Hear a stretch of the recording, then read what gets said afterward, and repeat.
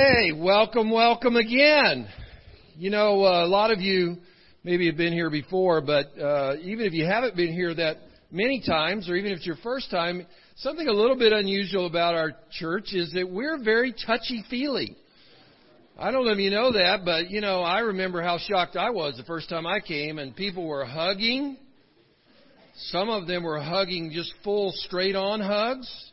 It turned out they weren't even related. Some of them didn't even know each other. But anyway, we do want to be, I love what Lynn said in the beginning about the fellowship break and all that. It could be awkward if you're new here. I do hope that you and us, sort of those that have been here for many years and those that are maybe new, that we can interact with each other, greet each other warmly and all. I do think that it probably is wise, being the flu season that we're in, that we not be quite as touchy-feely. In fact, I know several people I've come up to this morning that I wanted to hug them or give them a high five, and they were like, no. Now, I'm hoping that's because they thought I might be a flu carrier and not just on the general principles of where they view our relationship. But anyway, instead of being so touchy-feely, perhaps we should become at least temporarily known as the Fist Bump Church of Christ. Okay, that might work better. None of us, we don't want any more of us to get the flu than need to, right? So I'm very excited. You can turn over to Luke chapter 15. If you have a Bible and you want to follow along, I do believe that they will put the scriptures on the screen so you can do that as well. But I'm very excited about this. This is the one new lesson that I'm presenting, sort of brand new lesson in this First Principles Refresh study. And I want to start with a question. It's a little bit of a tongue twister, so I want you to engage with me here. And here's the question. What do you think that God thinks when He thinks about you? Did you follow that? What do you think that God thinks when He thinks about you? And it turns out that's a really important question, because our picture of God and our view of God greatly impacts our desire to have a relationship with God, our desire to have pursue our faith, and even pursue God or Jesus at all. So it is a very important question. I think if we had time to answer that, and we were really honest, and I think sometimes it's hard to be honest. We call ourselves a Lifeway Church. One of the reasons is real life God's way. And so what we're trying to do in all of our relationships, and we do it on Sunday, but hopefully we do it when we meet through the week and converse with each other, is that we're honest with each other about what we really think or what we really feel. And I think a lot of us, if we were really honest, what do we think that God thinks when He thinks about us? We might answer, I think, to tell you the truth, He's a little disappointed in me. You might say, I believe that God maybe has a more intense feeling, that He's just frustrated with me. You may believe that God is just angry with me, and He is so angry with me and so disappointed in me that He wants nothing to do with me. Some of you might think, when I ask you, what do you think God thinks when He thinks about you, you may think, well, I don't think He thinks about me at all. And maybe that's the way that you feel. And I think a lot of us can relate to those particular feelings. I think a lot of us assume that God thinks about us what we think about ourselves. Have you noticed that in your own life? If you're disappointed in yourself, you feel like God must be disappointed. If you're upset with yourself, you're angry with yourself, you're unhappy with yourself, then you feel like God must be the same way. Sometimes it's not ourselves. Sometimes we assume that God feels about us the way that other people feel about us. Have you ever noticed that in your life? We tend to think that the way other people evaluate us or judge us or communicate with us, that we assume that God feels exactly the same way.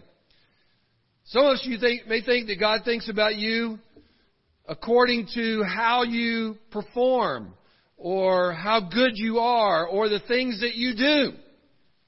That God's feeling towards you is based on those things. And that's pretty common as well, because we live in this world, right, where we're constantly being evaluated and performing. And I'm not saying that's a bad thing, but if you go to school, you got to perform, right? You're on the job, you got to do.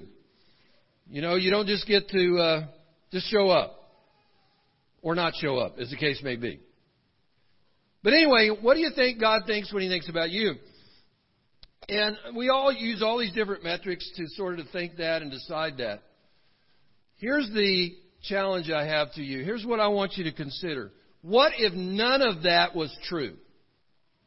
What if God's thinking about you had nothing to do with what you think about yourself, had nothing to do with other people thought about you, had nothing to do with anything that you did or said or didn't say or didn't do or thought or didn't think? What if that was true? What if that was none of that? Was a way to describe and determine what God thinks about you. Well, let's go to Luke chapter 15, and we're going to answer that question today. The only question we're going to try to answer today is that one. What does God think when He thinks about you? And we're going to answer that hopefully today. The situation here is in Luke chapter 15. Luke is one of the four men who wrote about the life and ministry of Jesus: Matthew, Mark, Luke, and John. And this may be familiar to you, but even if it is, I want you to try to read it like it's the first time, because I believe that this lesson that we need today, there's a reason that it's first. There's a reason that we need it when we maybe didn't have it in the other First Principles series. There's a reason that it's vitally important in the way to start. And I don't care how many years you've been a Christian, or how many decades you've known the Lord, or how faithful you are, you need to hear what we're going to hear today. You with me there? In Luke chapter 15, the situation is this. It says in verse 1, Now the tax collectors and sinners were all gathering around to hear Him. Who is Him? That's Jesus. But the Pharisees and the teachers of the law muttered, This man welcomes sinners and eats with them. We'll stop there. Jesus came. And Jesus came and He said, I am representing God. I am here to show you who God is. I am God's Son. I am God in the flesh. But the Pharisees and the teachers of the law, who were the most religious leaders, the most respected Jewish religious leaders, sorry, I will get it out. You just stay here long enough. And I'm going to get it out. Let me say it slowly, the most respected Jewish leaders. Thank you very much for that. One person applauded for me. Thank you. Thank you. And now there's others smattering of applause. Okay. So I'm going to try to speed it up now. So they were confused because Jesus came and He hung out with all the bad people. He didn't just hang out with them. He welcomed them. He embraced them. He had meals with them. And these Pharisees, teachers of the law, these respected Jewish leaders, could not figure that out. And their question is, why is Jesus hanging out with bad people? Now, here's the thing you need to understand, that if you don't know it yet, read about Jesus, Matthew, Mark, Luke, and John, lots of material there. If you don't know Him, I believe you're going to fall in love with Him. Because the thing that was so many remarkable things about Jesus, but one of the things that was remarkable about Jesus is that people who were nothing like Jesus, like Jesus. You ever notice that? And He liked people who were nothing like Him. And this is what's going on here. And and you see this today, right? The ultra-religious among us frequently feel like, well, you know, there's good people in the world and there's bad people in the world. And you need to stay away from the bad people. And you have nothing to do with the bad people. And so there becomes a line drawn. Lines are drawn. Judgments are made. But that's not what Jesus did.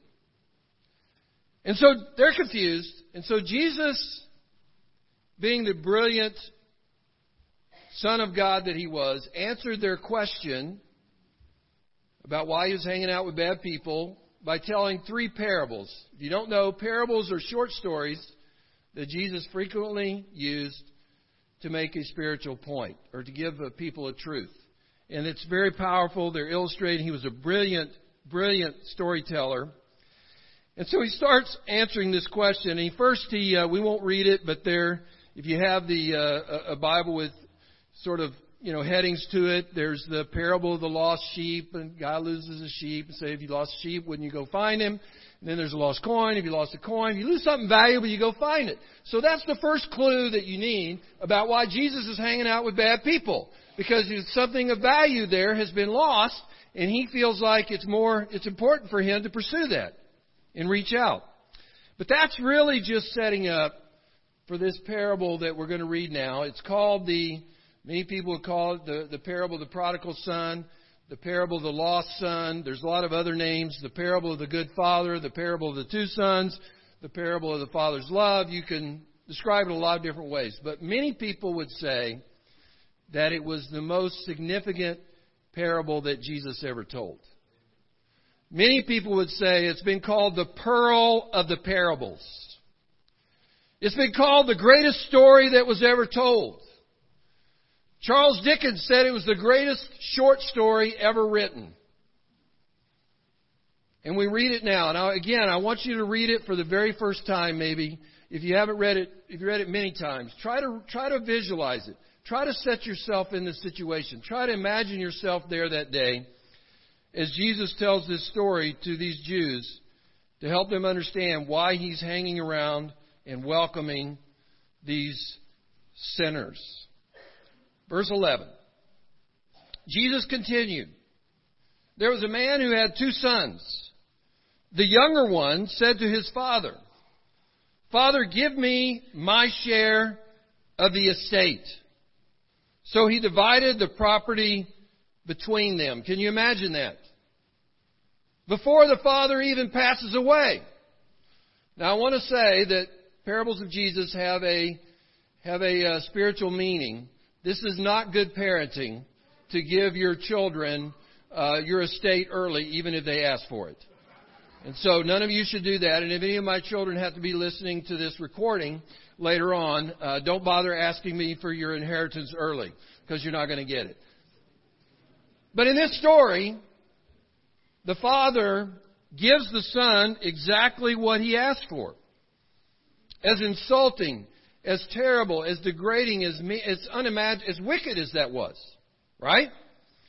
Not long after that, the younger son got together all he had and set off for a distant country, and there squandered his wealth in wild living. Later on, we'll find out in the story, part of it we won't even read, is that he was living, a lot of that money went to prostitutes. I mean, that's how he was living his life.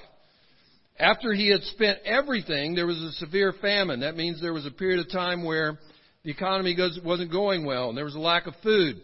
And he began to need. And so he went out and hired himself out to a citizen of that country, who sent him to his field to feed pigs. He longed to fill his stomach with the pods the pigs were eating, but no one gave him anything. He was now reached so low that he wanted to eat pig food. How low you got to go? Right? I mean, I've heard of people eating dog food by mistake. But anyway, pigs are a filthy animal. Let's just be honest about it, right? I mean, in a relative sense, dogs are just, pure and clean. Pigs. Eating pig food. Verse 17. When he came to his senses, he said, "How many of my father's hired men have food to spare? And here I am, starving to death. I will set out and go back to my father and say to him, 'Father, I have sinned against heaven and against you. I'm no longer worthy to be called your son. Make me like one of your hired men.' So he got up and went to his father.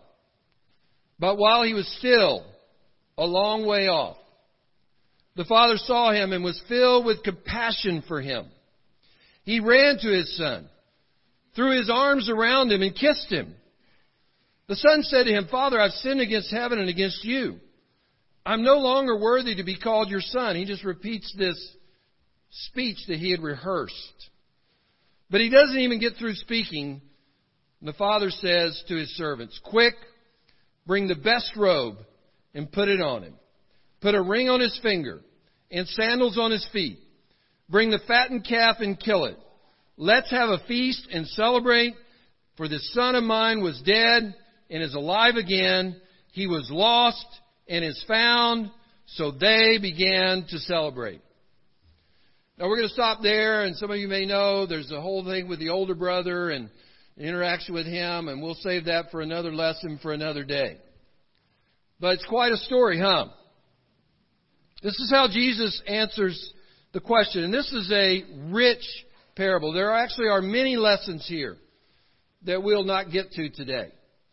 There are many things to learn about what happens when you go off and live a life of sin, and how broken and empty that is. And if it hasn't happened to you yet, if you're living in a life of sin, there's going to come a day, and it may be today, and it may be soon, and it may be many years from now, where you're going to come to your senses and you're going to realize, this is not what I thought it was going to be. This is empty. This is not fulfilling me. And then, it may not be today, but I hope whenever that day comes for you, if you're in that situation, that you'll decide to return to God.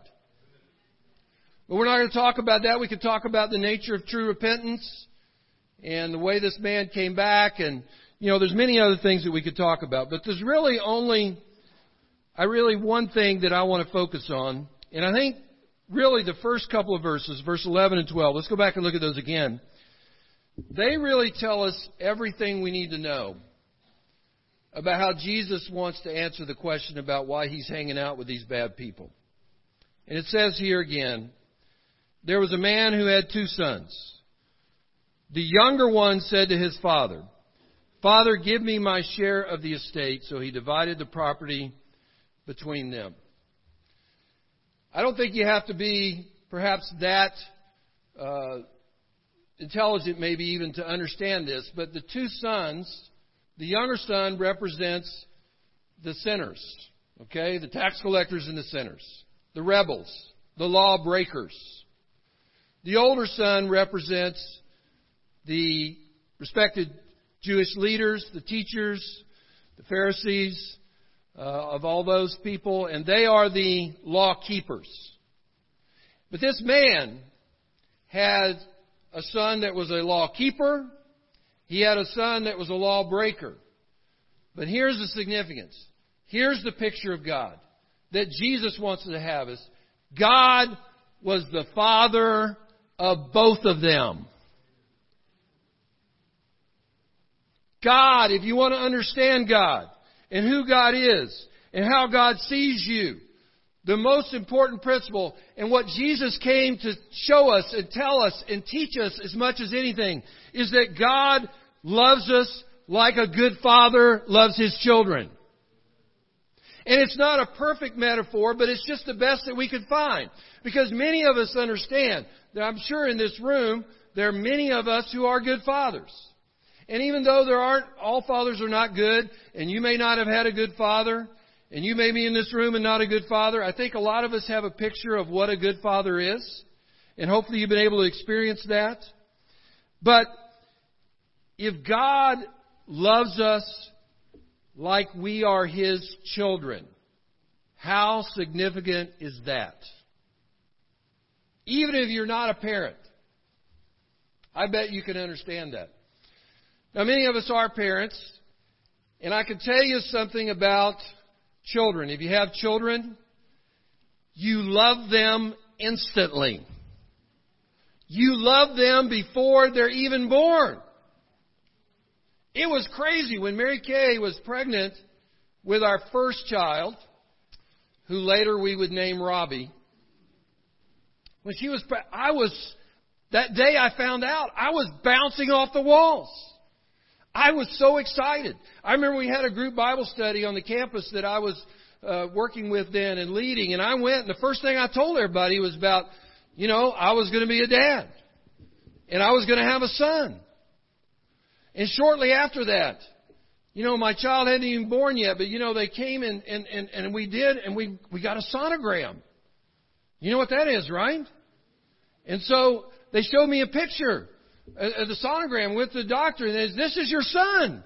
And I go, "How can you tell?" And I couldn't even, I couldn't tell it was a boy. I couldn't even tell it was a person. They said, "See here, There's the arms. And there's the little legs. And I go, if you say so. But I tell you, that day, I fell in love with a sonogram. Because that's what you do when you're a parent. And then when the child is born, it just gets worse. Immediately, the child has not done anything. The child is barely just new living, doesn't know how to talk, doesn't know how to do anything, can't express love, and you just love that. You just pick up that baby and you just love that baby. Am I right?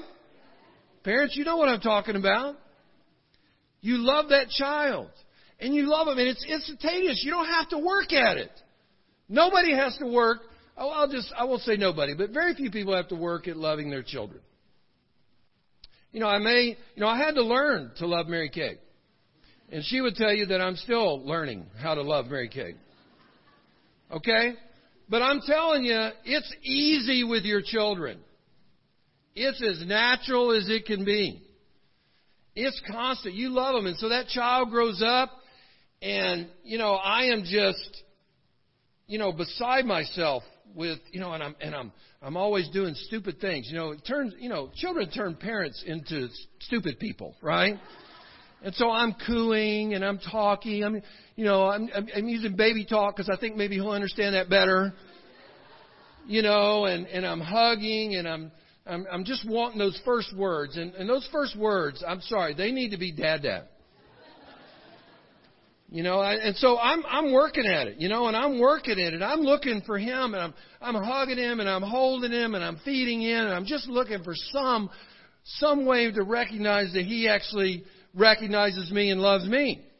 Right? You know what you're talking about? And I clearly remember the day that I was actually in church, and we were afterwards, and I was walking around the fellowship, and I was holding Robbie, and and I was talking to somebody, and all of a sudden, I was sure he smiled at me.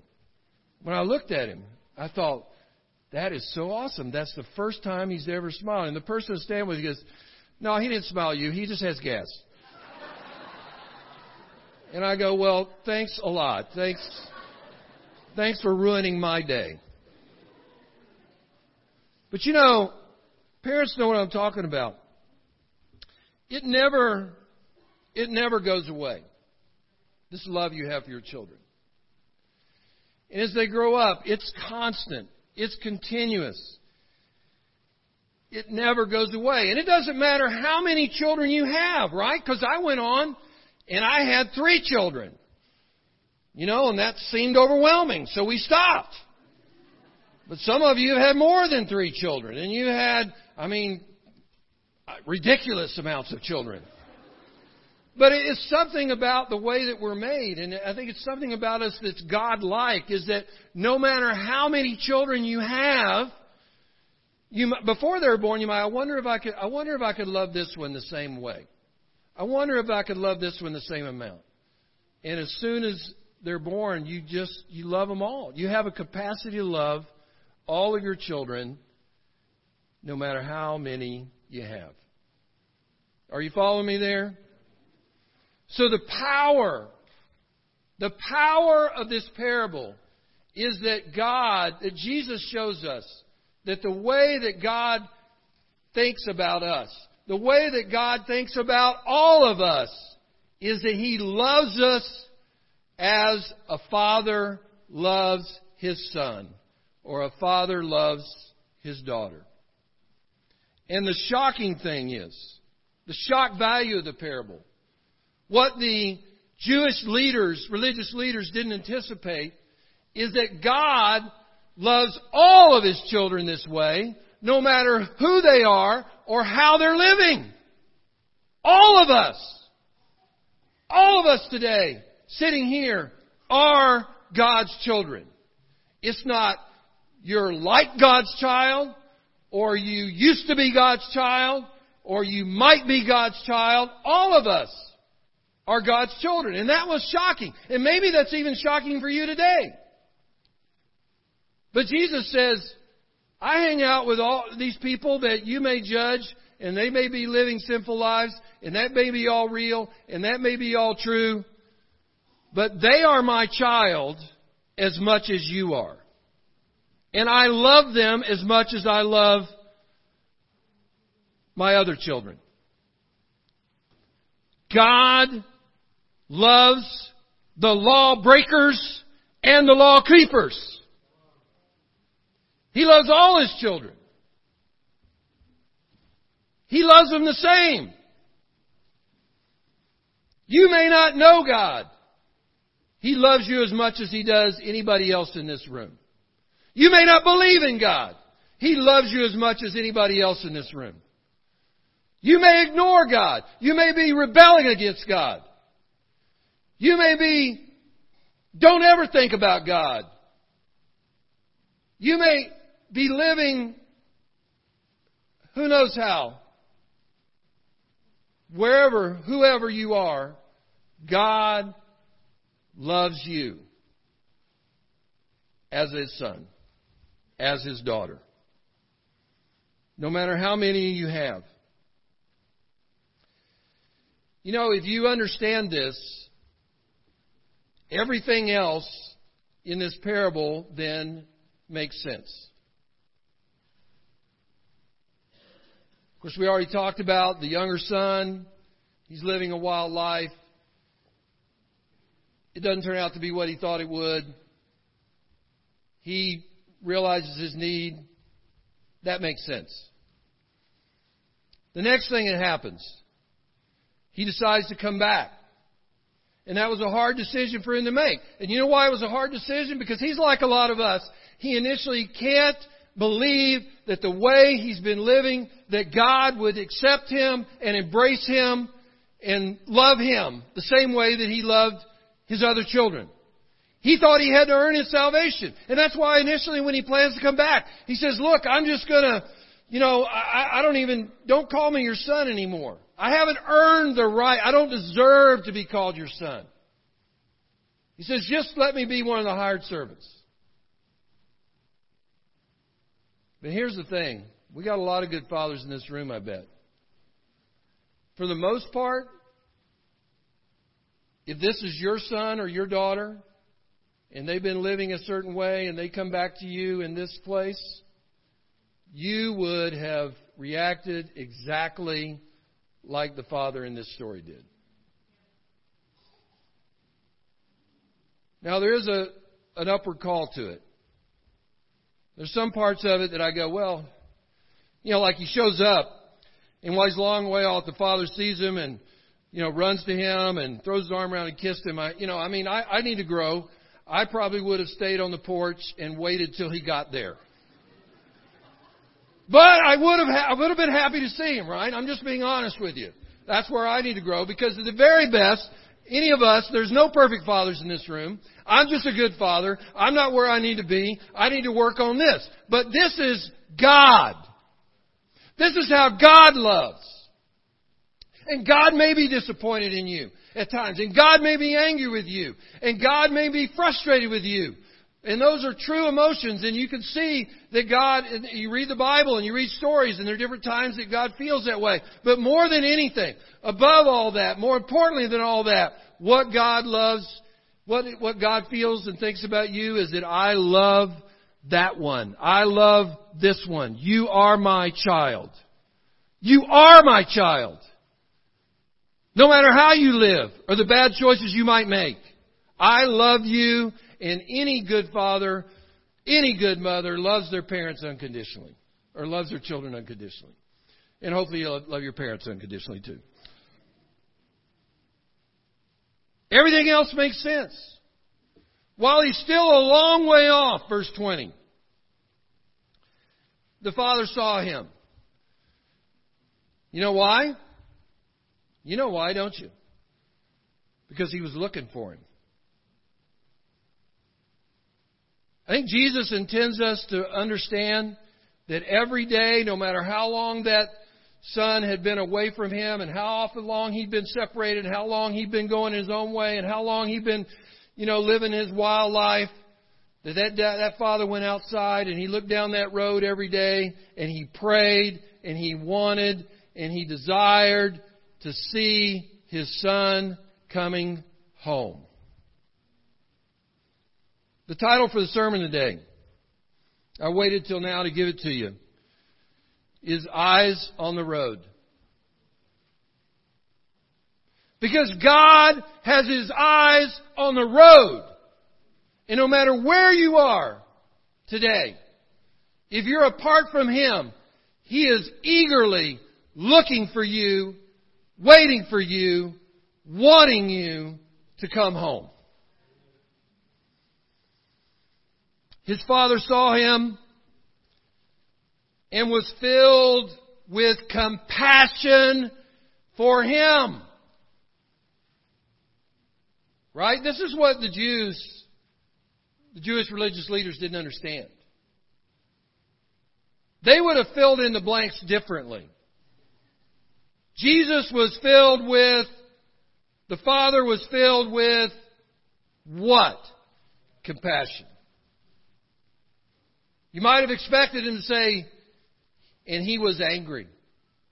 And he was reminded of how terrible his son had treated him. And he was resentful. And he was wondering what he should do. And he was confused. No, he was filled with compassion. And he ran to his son. Have you ever tried to picture that? Now, this guy is an old enough dad to have a son who was an adult and who'd moved away and spent some time spending all of his inheritance. The guy was wealthy, so it must have taken him a while. So I don't know how old the dad is. Have you ever seen a middle-aged man run? It's not a pretty sight. Yes, thank you. Thank you. I remember when my dad, we were a big sports family, and my dad loved sports, and he played softball into his 40s. And he would always take me to the games, and I like to see my dad play softball. But then, when he played outfield, and then he was running in the outfield. And it seemed like his legs were moving, but he wasn't going anywhere. Right? And then he would run the bases. And, and I thought, I'm not going to say anything, but that is really sad. And I sort of made a decision in my heart. I go, when I am in my middle-aged years, I'm going to stop running in front of people. I'm just going to keep that to myself. But then, sure enough, so you know this story. So we had this church league basketball league for many years. And they had a Masters League, and you had to be 35 to be in it. And I qualified, and I played in the Masters League for like 5 years. I was playing full court basketball till I was 42, which was way too long. But anyway, it's amazing. In my own mind, as I ran up and down the court, I was just flowing. I felt like I was just striding. I felt like I was good. Maybe I'll slow down a little bit. And then, unfortunately, they had this thing they've invented now, the video recorders. And so some well-meaning soul, probably the same one that told me my son didn't smile, he just passed gas, he videotaped one of our games. And he wanted to let me see it, and he showed it to me. And I watched it, and I kept rewinding it. I go, that cannot be me running up and down the court. And I want you to know, Joel, I retired from basketball shortly after that. But this father, this is what God, he does not hesitate. He runs. He doesn't walk. He runs. And he doesn't care how undignified he may look. And he doesn't care how humiliating that might be to be seen by others. He doesn't care about if people disrespect him. Because of that, he has one thought in mind. My son has come home. My daughter has come home. The main point today, the sermon title is Eyes on the Road. The main point is simple. There is nothing you can do that will stop God from loving you. There's nothing that you can do for good that's going to cause God to love you any more than He already does. And there's nothing you can do that's bad or evil that's going to cause God to love you any less than He does right now. And that means that no matter where you are on the totem pole of morality, you still need God. And no matter where you are, God still has a way for you to come home. That's what God thinks when He thinks about you. Are you someone that God has been missing? You know, one thing that all parents understand, you know, we focus a lot on and it's so exciting when a child is born, and there's such great joy in parenting, and that always is there. But you know what a lot of us don't realize until later is there's a lot of pain in parenting. Right? Can we be honest about that? There's a lot of pain. Because your children don't maybe do what they should, or they don't live the way they should, or they don't treat you the way they should, or they don't make good choices sometimes. And it's painful. Here's what I want you to know. You know why it hurts? It hurts. We love them so much it hurts. Right? God loves us the same way. He loves us so much that it hurts.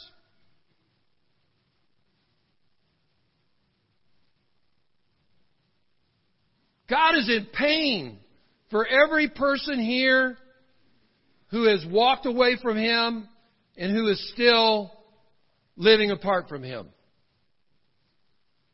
And you know what He's doing? His eyes are on the road. He's looking. And He's looking for you, His son, His daughter, to come home. You know, the last part of this, we'll close out, is He throws a big party. Immediately. Again, this is an upward call to me. I think I would be really excited to have my son home after so many years. But I would have probably held off on the party for a little bit. You know what I'm saying? But again, that's God. God always is ready to forgive. God always has a vision for us. God is always eager not just to forgive us, but to bless us. And for anybody that comes back to Him, it's simple. God is saying, let the party begin. We've got children running around all over the church building. So here's your assignment. It's simple this week. I hope it'll help you. I would like you to have a conversation. Have a good conversation with someone this week. You can choose whoever it is. Somebody, and it should be a two-way conversation where you just talk about what do you think about when God thinks about you.